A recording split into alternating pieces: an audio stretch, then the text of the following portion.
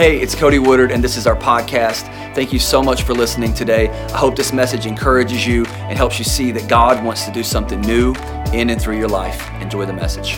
So how many of you have been enjoying this series from this day forward? Anybody? Yeah. Today is the finale, as I've been calling it. We're finishing it up. And I think today really is probably the most important sermon of all four. So by a show of hands, I'm gonna need you to participate a little bit. By a show of hands, if you are in a relationship with someone who is the opposite of you, if they're in the opposite of you, lift your hand. If you're in a relationship with somebody in the opposite of you, right, everybody? Okay, put your hand down.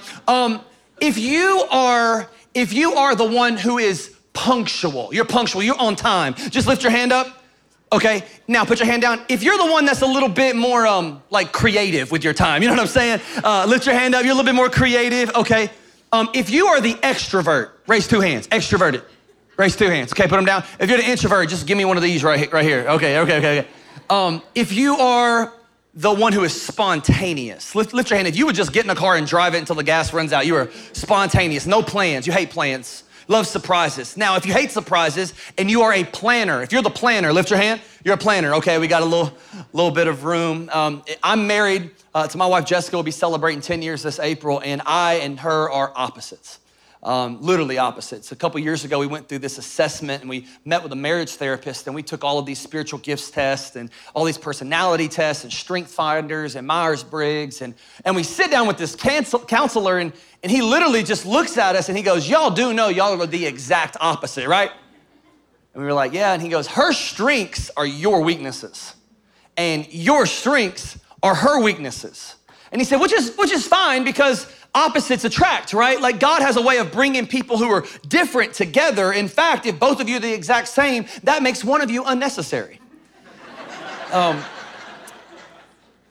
So he said opposites attract. And he goes, but here's the thing. He goes, I just got to know, are y'all okay? And I like look over at her. I'm like, I think we're okay. You know, and here's why.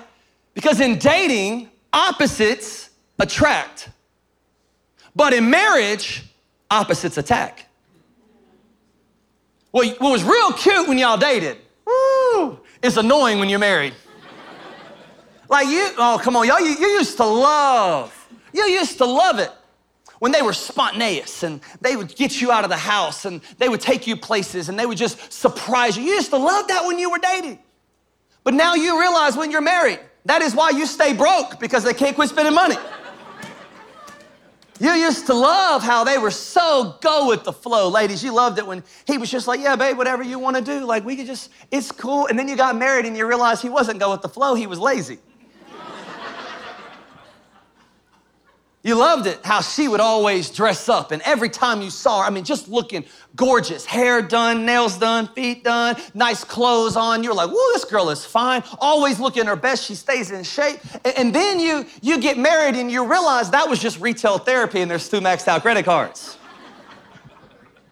Why? Because in dating, opposites attract, but in marriages, opposites attack. And what started as a small annoyance turns into a big problem, doesn't it? Started small, and then all of a sudden, to kind of cover it up, because it wasn't that big of a deal, someone lies. And then you find out that they lie, and what started as this little annoyance turns into this knockdown, drag-out fight, and before long, that happens over and over and over again, and you don't even know who you are with anymore. Why? Because opposites have this way of attacking. I want to ask a question. If you have been married for more than 1 year, will you just lift your hand? If you're watching online, lift your hand. Yeah, okay. Y'all give yourself a round of applause. After 1 year is hard, y'all. I don't know about you. That first year of marriage is difficult, isn't it? Okay, if you've been married more than 5 years, lift your hand. Okay, keep them up. Now put them down if you haven't been the case. No, I'm sorry, keep them up. If you've been married more than 10 years, keep your hand up. More than 10 years? Okay, I'm almost there. More than 15? More than 20? I'm gonna jump some years. 30? Oh, wow. 40? How long have you been married? 40 years. Come on, how long have you been married, Mike? 42 years. Y'all give it up for him. Hey, that's an awesome accomplishment. Ask him for advice afterwards. So here's my question then. Ready? Will your marriage make it? If you're taking notes, that's the title of the sermon today. Will your marriage make it? Let's find out.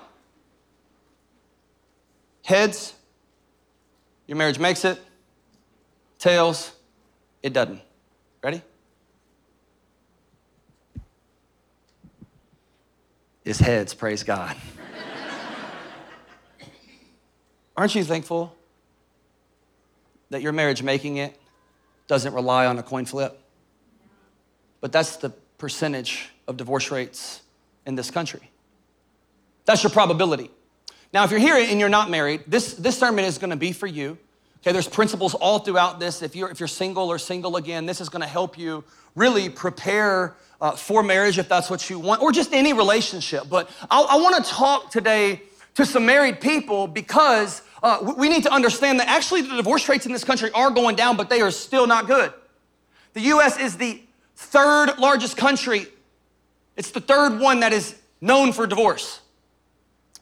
If you are from the ages of 25 to 30, statistically, you have a 60% probability you'll be divorced. If you're over 50, we are seeing the highest divorce rates we've ever seen in the history of this country. You know why? Empty nesters. For 18, 20, 25 years, you built your marriage around your kids, and when your kids go, your marriage goes with it. And now you're under the roof with somebody you don't even know anymore. Women are 69% of the ones who file for divorce. On average, we see 600 to 700,000 people get divorced every single year. Those are not good odds. I don't know about you, but my marriage means way too much to me than leave it up to a coin flip. My children's future mean way more to me than leaving it up to a coin flip. 50%? We can do better than that, church. And what's interesting is the time in which divorces are filed.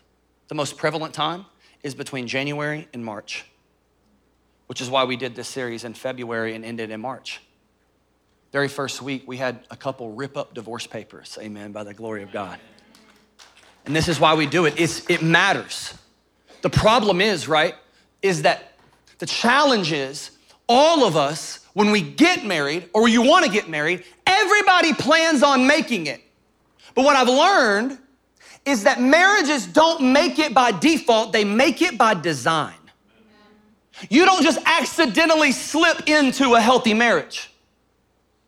The average marriage rate, the length of marriage in our country is 19.9 years.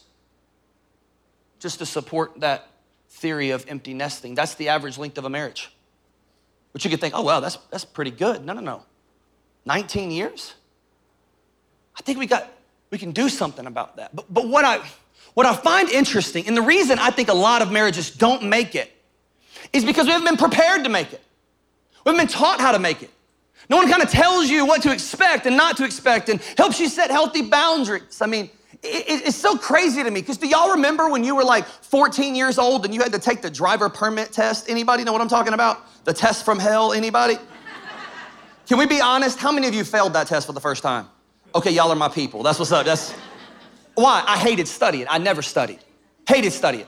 But they're like, oh, you got to learn how to when to turn and how you can drive in this lane and not in this lane. You got to know all the road signage. You got to know all of this stuff. And what's interesting to me is that you have to prepare and study and take a test to get a driver's license. But you can go down to the courthouse for $100 and marry somebody and you don't even know their middle name. You can just, I don't even know you, let's get married. And I think the issue really starts with, I don't really think we know what marriage is. What is marriage? Well, here's the bad news. You don't get to define it because you ain't the one who created it. And the one who creates something is the one who gets to define its purpose and meaning. So what I want to do is I want to go to the words of Jesus in Matthew chapter 19 and get our definition of marriage from him, because it's in this passage where the Pharisees, the religious leaders, come up and they try to trip him up because they know Jesus is full of grace and full of love. But they say, tell us about this. Tell us about marriage, but then also tell us about divorce. So in Matthew chapter 19, Jesus begins to have this conversation, and here's what he says. He says, some Pharisees came to him to test him. They asked, is it lawful for a man to divorce his wife for any and every reason? Let me pause here and tell you that at this time, women were considered property and they had no rights. And so back then what they could do is like a man would have like, you know, his house and like his farm and his cattle and his wife. Not to be disrespectful to anybody, but if he was just like, I don't like you no more. You out. Just throw you to the curb. So they asked him like, is it lawful for a man to divorce his wife for any reason? And here's what Jesus says, haven't you read? He replied. So everybody in this audience would have known what he's about to say, but he shocks them completely. He didn't just raise the bar a little bit, he raises it all the way to the top. He says, haven't you read that at the beginning, the Creator made them male and female? I know that's all confusing these days, but he said, for this reason, a man will leave his father and mother and be united to his wife, and the two will become one flesh. So they're no longer two, but one flesh. Now, what's he saying? He's not saying you don't have a personality. He's not saying you don't have an identity, but he's saying that when God looks at you, married people, he sees one. Therefore, what God has joined together, let no one separate. It's like this picture of taking two pieces of paper, whole, complete pieces of paper, and bringing them together and super gluing them together. And he says, what the enemy wants to do is rip you apart. And a lot of us believe that we can be ripped apart and stay in one piece and not be hurt. By the way, if you're single in the house, let me help you understand something. Marriage is not the end all be all. It is not the goal. So I apologize for anybody who's ever made you feel like single means second class. Because I'm gonna tell you something, marriage does not fix all your problems, but it will expose them. And so please do not think and hear me saying today that you are missing a part of you because you are not married. I said that two whole pieces of paper get put together, amen? So don't let anybody tell you, oh, you have to be married in order to fulfill God's calling on your life. No. God gave you a calling before he gave you a person. So I just want to say that because a lot of times we mess that up. So don't feel like I'm excluding you today. But what I am saying is I don't think we really have this idea and know what marriage is because we think of marriage as a contract. But marriage is a covenant, not a contract. Write that down. Marriage is a covenant, not a contract. Hebrews 13 says that marriage should be honored by all and the marriage bed kept pure. That idea of honored by all, it means with weight. It means with significance. I want people to see our marriages and see them as something weighty, something that really matters. See, marriage, it's a covenant, not a contract. And I remember when I got married, Jessica and I, we signed our first contract. We moved into an apartment, brand new apartment in Gallatin, and you've probably signed contracts before, but we moved into this contract or this apartment and we signed a contract for 1 year and all contracts are kind of similar, right? What is a contract? It's an agreement between two parties for a specific amount of time, right? And here's what a contract does. A contract, it lowers the expectation on you, but raises the expectation on them. And so look, here's the difference between a contract and a covenant. A contract is built on mutual distrust, and a covenant is built on mutual commitment. And so when Jessica and I signed this contract, it said something like this, right? It says, hey, if you promise to pay your bills on time, pay your rent, pay your electricity, pay your water, you don't, paint the whole house green, you don't destroy everything, you ain't smoking weed every night, ruining the carpet, y'all know what I'm talking about? No, y'all don't know what I'm talking about, good for you. I don't either, so anyway, that was not on the script. Anyway, so as long as you do that, the contract is good. And if you do your end of the contract, we'll fulfill our end of the contract. We'll make sure your water's on, your electricity works. Make sure your utilities are paid. Make sure that you can still live there. And if you break the contract, then you can get out of it. Here's the problem. That's how a lot of us think about marriage. That if you hold up your end of the deal, then we're good. But the moment you don't do what I expect you to do, I'm out. The moment you don't hold up your end of the bargain, I don't have to hold up the end of mine. So the moment that, it gets a little uncomfortable and I don't really like you here, the moment somebody else comes along, I can leave you to get them. It's got more curb appeal over there. So as long as you meet my expectations, we're good. But this is not what marriage is. That is a contract. Marriage is a covenant. Somebody say covenant. Here's the definition of marriage. I'm gonna explain what a covenant is. Marriage is a covenant between one man and one woman before God for life. Marriage is a covenant between one man, one woman before God for life. Here's the idea of a covenant. It comes from the Hebrew word berith, and it literally means a cutting.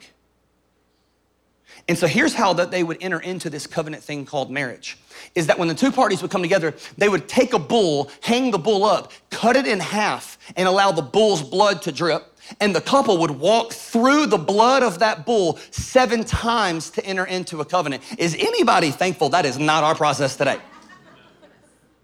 Or they would get a priest or a pastor as a representative of God, and they would come together and they would stand on an altar, and what he would do is he would take the hand of the man and he would cut it open. And then he would take the woman's hand and cut her hand open. Those pretty little hands on that wedding day.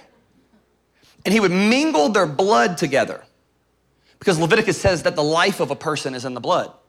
And then he would bind and tie their hands together so that they couldn't be separated, signifying that now you're one. When they would cut the bull, they would say, if we ever decide to separate, what happened to that bull, may it happen to us. So now what do? We exchange rings. We give vows. Understand this though, a vow is not just to the other person, a vow is to God. I remember my vows like they were like yesterday, right? Like I remember the pastor looking at me and he says, Cody, do you take Jessica to be your wife, to love and to cherish her from this day forward, to have and to hold, through sickness and health, through poverty and wealth, loving her and being faithful to her as long as she makes you happy? As long as she does what you think she should do? No. What does it say? As long as you both shall live. It's a covenant. And I think we miss that. We've forgotten that. And we believe, that, well, I can just separate. It's better. I can separate. And so if you're here and you want your marriage to make it, here's what I've learned. Your marriage making it is only as good as the commitments you keep. Not the ones you make, but the ones you keep. So if you want your marriage to make it, and we all do, if one day you're gonna get married and you want your marriage to make it, if you want your relationships to make it, here's the first thing that's required. Say, from this day forward, I will, number one, seek God. I'll seek God. Here's why. If you don't get this right, you ain't gonna get this right. Amen. You gotta seek God. This is why it's so important for you to understand a covenant. Both people, both parties, by the way, you are responsible for your own spiritual health. Amen. Your own spiritual growth, that's up to you. So you have to learn how to seek God as an individual, or you will never seek God together as a couple. One person will always be dragging the other one along. This is what the Bible calls unequally yoked. And it's this picture of one is stronger than the other one. And here's the picture of the marriage, right? Somebody's going like this all the time and you're walking in circles. So it's important that you understand, and here's what you need to get. Your spouse is not your number one. God is your number one and your spouse is your number two. Not your kids, not your job, not your friends. God is one, spouse is two. So single people, listen, pursue the one as you prepare for the two. Amen. Married people, pursue the one with your two. Yeah. How do you do that? You pray with them, you go to church with them, you serve with them, you spend time together. But I just want to lean in here for just a second. Men, look at me. I don't believe in calling men out, but I do have a responsibility to call you up. And I just want you to understand, don't be the man whose wife has to drag him to church. Be the spiritual leader in your family. Let me tell you what this country needs, what your family needs, what your wife needs, what your kids need. They need you to be the man God made you to be. They need you to be the godly man that God created you to be. I don't know what type of man you've been from this day, but I just want you to declare today that from this day forward, I'm gonna seek God. I'm gonna seek God. What is a godly man? Write this down. Here's what a godly man is. A godly man rejects passivity. He accepts responsibility. He leads courageously, and he invests eternally. I have a responsibility not just to shepherd an entire group of people, but as a man, I have a responsibility, men, to call you from being a boy into the man God made you to be. Amen. Now, ladies, I'm not being sexist. I'm not saying that your role isn't important or anything like that, but men, hear me. The most important thing you can do is not put food on the table. The most important thing you can do is not just work a good job so your wife can stay at home. The most important thing you can do is not just be at every single practice or game. The most important thing you can do is not even come to church. The most important thing you can do with your life is to seek God. Jesus says it this way, to love God with all your heart, soul, mind, and strength, and to love your neighbor as yourself. Amen. It is the most important thing you can do, and let me tell you why. Because your family depends on it. Yes. Statistically, if the family aren't believers and they don't know Jesus, and the child, let's say they go to a VBS or a church camp, or they come to Sunday school, and the child becomes a Christian, there is a 3% probability that the mom and dad will become a Christian. Women, listen, if the mom is a Christian and the mom is the spiritual leader and brings her family, her husband, her kids to church and they're not believers, there is a 17% probability that your kids and your husband will come to know Jesus. Man, look, if the man is the spiritual leader, and you follow Jesus, there is a 93% chance that your family will come to know Jesus. So I just came to tell somebody today that it is time for you to stop being passive, accept responsibility, lead courageously, and begin investing in things that matter. Begin investing in your faith. I'm calling you out of complacency, out of comfort, out of apathy to be the men God has called you to be. Can I get a good amen? Amen. So say, from this day forward, I will seek God. And ladies, can we just give it up for the men who are in this room on Sunday morning trying to seek after the Lord? Amen. Men, from this day forward, you can be the spiritual leader of your family. Begin to seek God. Here's the second thing if you want your marriage to make it. Number 2, fight fair. Somebody say fight fair. Come on, look at your neighbor and say fight fair. Look at your spouse in the eyeballs and just tell them fight fair. Not like we did on the way to church. Fight fair. Fight fair. I talked about this one a couple weeks ago, so I'm gonna spend a little bit of time here. Dr. Daniel Godum, he's a marriage therapist, did a lot of research, and he gathered 16 years of data watching couples fight for 5 minutes. And here's what he said. I was able to predict with a 91% probability if that couple would make it. Because he says, here's the issue. It's not if they fight, it's how they fight. How you fight matters. We've all had those fights that started out as a little annoyance and blew up and were threatened divorce. We've been there. I've been there. And so what you have to do is you have to decide today that you're gonna stop fighting against each other and you're gonna learn how to fight with each other. Can I tell you the secret of how not to make a small fight turn into a big fight, or how to make a big fight turn back into a small fight? Here it is, James 1:19. Everyone should be quick to listen, slow to speak, and slow to become angry. So here's what that means. Quick to listen. What did they actually say? Not just you're waiting for a comeback. What did they actually say? Remove the emotion and go, what did they actually just say? Here's the second. He says, quick to listen, slow to speak. Here's an acronym for you. You gotta learn how to wait. Somebody say wait. Somebody say wait. You gotta learn how to wait. That means you gotta ask yourself this question. Why am I talking?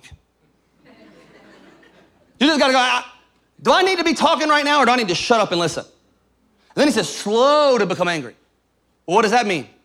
It means that are you trying to just win the argument or are you trying to resolve it? So he says, I want you to be quick to listen and slow to speak. I just think it's time for us to learn not how to fight against each other, but fight with each other, because there's a real enemy, and it is not your spouse that wants to kill, steal, and destroy your marriage. And so instead of fighting against each other, why don't you stand with each other and fight the one who's trying to rip you apart? Say, from this day forward, I will fight fair. Number 3, have fun. Woo, somebody say have fun. Y'all remember when you had fun? Back when you were dating and engaged, had so much fun. I mean, you laughed your tail off together. You went on adventures together. You hung out together. I mean, like you would get in the car and just drive until it ran out of gas. I mean, I remember, and a lot of us think this, well, if I had more money, I would have more fun. I don't know about you, but when we were married, we had a lot less money and a lot more fun. We would take picnics off on the side of the road on 386 and love each other that way. You know what I'm saying? Couldn't take her to no 5-star restaurant, but we had fun. We made memories together. Where did the fun go? Fun is foundational in your relationship. Ecclesiastes 9:9 says, enjoy life with your wife whom you love. We gotta learn how to have fun again.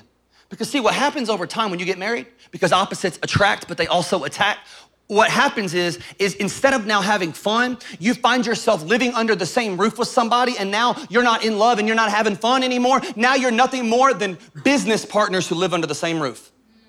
Every conversation is about bills and kids and schedules, and you're just trying to make it through the week, hopefully to get to the weekend. And maybe then you can just get some level of rest. And what do? We veg out. Maybe then we can have a little bit of fun. Until then, your wife reminds you that your child has their 42nd soccer game on Saturday morning. And the in-laws want to have dinner with you. And there went all of your fun. Anybody been there? So how do you actually have fun? We got to systematize it. So for me, I have a 7-7-7 rule. Man, you might want to take this one down. I have a 7-7-7 rule. What that means is, and I'm not perfect, by the way. Every 7 days, I'm taking my wife on a date. Every 7 weeks, we get away and have an entire day together with no kids, praise God. And then every 7 months, we take a trip together for a couple of days without kids, because how many of you know that is a vacation? All this other stuff with kids, that ain't a vacation, that's a family trip. And you're like, well, I can't afford to do that. No, you can't afford not to.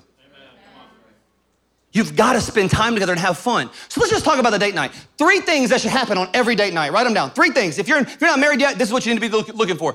Number 1, face to face. Somebody say face to face. Face to face communication. Put your phone down. Praise Jesus. Stop just watching Yellowstone for 6 hours, fantasizing about Ripper Beth. Come on. Put your phone down and have a conversation. Not about kids. Not about bills, not about upcoming events. That's called a family meeting. Go have one of those too. But on date night, it is face-to-face communication. And if necessary, make out. You know what I'm saying? If you don't know where to start, just start there. Here's the second thing, gotta happen on every date night. Side by side. Somebody say side by side. Side by side adventures. That means you have to get out of the house, get side by side, and do something y'all love. Side by side. Go out. Go on a walk. Go on a hike. Go see a movie. Go to the mall. Go shopping. Go to the mall and judge people, and then ask God for forgiveness later. Don't do that one. Don't do that. I've never done that one at all. You need side by side. Here's the final one. And every date night, somebody say every date night. Every date night, I'm gonna keep it PG. Must have belly button to belly button fun. So if you're single, you're engaged, listen. This was a little different for you, okay? You watch Netflix with no chill. But married people, you watch Netflix and chill for the glory of God, amen? Belly button to belly button fun. Now, if you're single and you've been wondering, like, is God calling me to singleness? Do I have that gift? It is a gift, by the way. Here's how you know. If you want to touch your belly button to somebody else's belly button, you ain't got the gift. That means you should get married and not burn with passion, Paul says. So you need to get belly button to belly button every date night. I expected a couple men to say amen.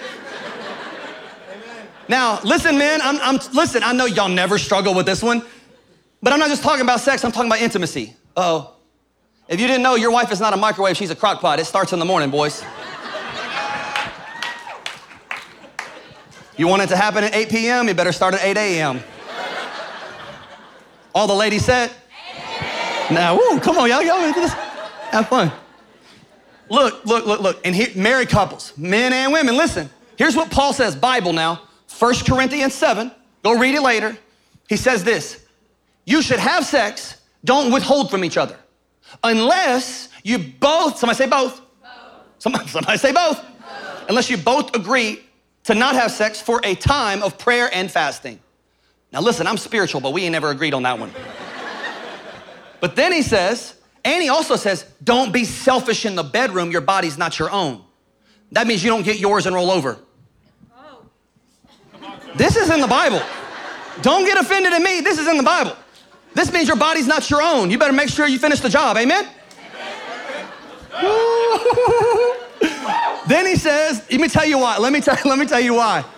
Verse 5, here's why he says that, okay? He says, so that Satan won't be able to tempt you because of your lack of self-control. Here's why. Your spouse you are their only healthy sexual outlet. So let's make sure that our spouses aren't going around with unsatisfied appetites settling for forbidden fruit, Esau. You are their only healthy sexual outlet. You do not have that right when you step into a covenant to cut it off. No. You don't get that right. Your body's not your own. You decided the two become one. Amen? I love what the great reformer Martin Luther says. Listen to this. I love how he says this. He says, let the husband be glad to come home, and let him make her sorry to ever see him leave. Woo. Say, from this day forward, I will have fun. We had too much fun in that. I got to keep going. All right, number four. Oh, we really did. Stay pure. Somebody say stay pure. Hebrews 13:4. Marriage should be honored above all, and the marriage bed kept pure. It's the number one reason for divorce. Impurity, adultery, okay? So listen to what I'm saying to you. There are 3 biblical grounds for divorce: adultery, abuse, and abandonment. But a lot of times we think that we're good on this one, and so we set no boundaries. So let me just give you a couple boundaries that I have. And listen, you can call me legalistic. I do not care, because I plan for my marriage to make it. So just understand, as a pastor, number one, my wife has full phone access. Every app, every message, every email, my wife can see it. Not only can my wife see it, my assistant can see it. And my board of overseers, they can see it. So if you ever try to send me a message like, for your eyes only, please understand it is not for my eyes only. My wife can see it, my assistant can see it. Now we got 4 or 5 people involved. I just need you to know. I'm never alone with another woman outside of my wife. I don't ride in cars with women. I don't get on elevators with women. I don't even fly by myself. If somebody tries to book me to go speak, I gotta bring somebody with me. I don't stay in hotels by myself. Why? Because I know me. I'm not stupid. And God has been too good to me for me to screw it up. So if you think this is legalistic, that's fine, but I plan on my marriage making it. And here's the deal. Everybody plans on their marriage making it, but 50% do. You've gotta set boundaries. Can I get an amen? All right, number five. Say, from this day forward, I will never quit. I'm not quitting. Outside of those 3 I mentioned, divorce is not an option. By the way, the 3 I mentioned, I've also seen couples who've chosen not to exercise that right to leave. And they've worked on their marriage together, and they've seen counselors, and they've met with pastors, and they've sought God in prayer, and God restored what was broken, because our God is a God of resurrection. So you don't have to choose that. I want you to make a decision today. Divorce is off the table. I've told Jessica privately, and I will tell you now publicly. I said, girl, you can pack your bags and leave whenever you want, but I'm coming with you. I'm not gonna quit. Let me tell you how your marriage will make it. Both people have to be really good at forgiving. You've got to become professional forgivers, because you are married to a sinner, and you're one too. And the moment you stop forgiving is the moment your marriage starts failing. There's only one person in the relationship that will never fail, and his name is Jesus. They will fail you, but God won't. They'll fail you, but God won't. I hear so many people like, oh, well, we just fell out of love. We just have mutual differences. What? I just don't love them like I used to. We ran out of love. Yo, getting divorced because you ran out of love is like selling your car because you ran out of gas. What do? You go refill the tank. And if you're like, I don't got no more love to give, that's why you start back at one Brian McKnight and you go seek God. And the God who is love will give you the love that you need to love them. Amen? Come on, y'all stand to your feet. I'm closing. Say, from this day forward, I will seek God, fight fair, have fun, stay pure, and never quit. Because your God never quit on you. He's the God who forgave you when you didn't forgive yourself. He's the God that loved you when you walked away. He was the God that when you ran away from him, he ran after you and goes to a cross, dies in your place and for your sin, making a commitment that though you may quit on me, I will never quit on you. The gospel is not about your love for God. It's about God's love for you. Amen. So really quick, we got to close. Here's what I want to do. If you're married, lift your hand. If you're married, lift your hand. Grab the hand of your spouse. Don't grab somebody else's spouse's hand. That's awkward. Don't do that. Keep it in there. Hold your hand up. Okay, look around, and I want you to find somebody whose hand is lifted. Put a hand on their shoulder or extend a hand towards them. I want to pray for our marriages because this is the way the enemy is going after generations right now. So Heavenly Father, I pray for every single hand lifted. God, give them the strength. Help their marriage make it. Protect them. Guide them. Surround them with some people, surround them with community, help them be honest, help them get really good at forgiving each other the way you forgave them. God, I believe that their marriage can make it and will make it because your love never gave up on us. And we make a declaration today that we will not quit on them in Jesus' name. Everybody said, amen. All right, put your hands down. I want to pray for everyone. If you're single again, whatever it is, I want all of us to pray together just in this area of relationships. So Father, I ask for everyone in the room, married, single, divorced, doesn't matter. God, I just pray that we would build our life on you, that together we would seek God. We would learn how to fight fair and have fun in a non-sexual way, that we would stay pure and that we would never quit on each other. We would never quit on you because you never quit on us. And so today, if you've never entered into a covenant relationship with God, your relationship with God has been contracted. It is based upon if God does what you think he should do, if God keeps his end of the deal, you'll follow him. Men, hear me. Today is the day you leave your past behind you and you step into the future, that from this day forward, you're gonna let the world know that you are believing in Jesus, that you are seeking God. Some of you today, after service, you need to get baptized and go public with your faith and make a vow and put a ring on and grab your kids and grab your wife and put some friends around you and say, from this day forward, my relationship with God will not be a contract. It will be a covenant come hell or high water. I will not leave my God because my God will not leave me. But God, I pray for those who've never entered that covenant with you. You said that we confess with our mouth that Jesus Christ is Lord and that you raised him from the dead, we can be saved. Saved from what? Saved from our sin and saved from ourselves. God, I pray that those today would enter into a covenant relationship with you. So church, say this out loud for the benefit of those who are believing. Say, today, from this day forward, I will follow you. I give you my life. Thank you for loving me when I failed to love you. Thank you for dying on the cross so that I can be forgiven and set free. Today, I give you my life. If that was you and that was your prayer, on the count of three, nobody looking around, just lift your hand up and say, today I'm entering into a covenant relationship with God. It's been contracted for too long. Today, lift your hand. 1, 2, 3. Amen, amen, amen. Amen, keep them up, keep them up. 1. Yeah, keep them up, keep them up. Father, I thank you for every hand lifted. Thank you for saving them. Thank you for loving them. May they go public with their faith. May they let the world know your love for them. In Jesus' mighty name. Everybody who believed it said, Come on, church, put your hands together for those who made that decision today. Hands went up all over the room. If you're watching online, please let us know that you made that decision as well.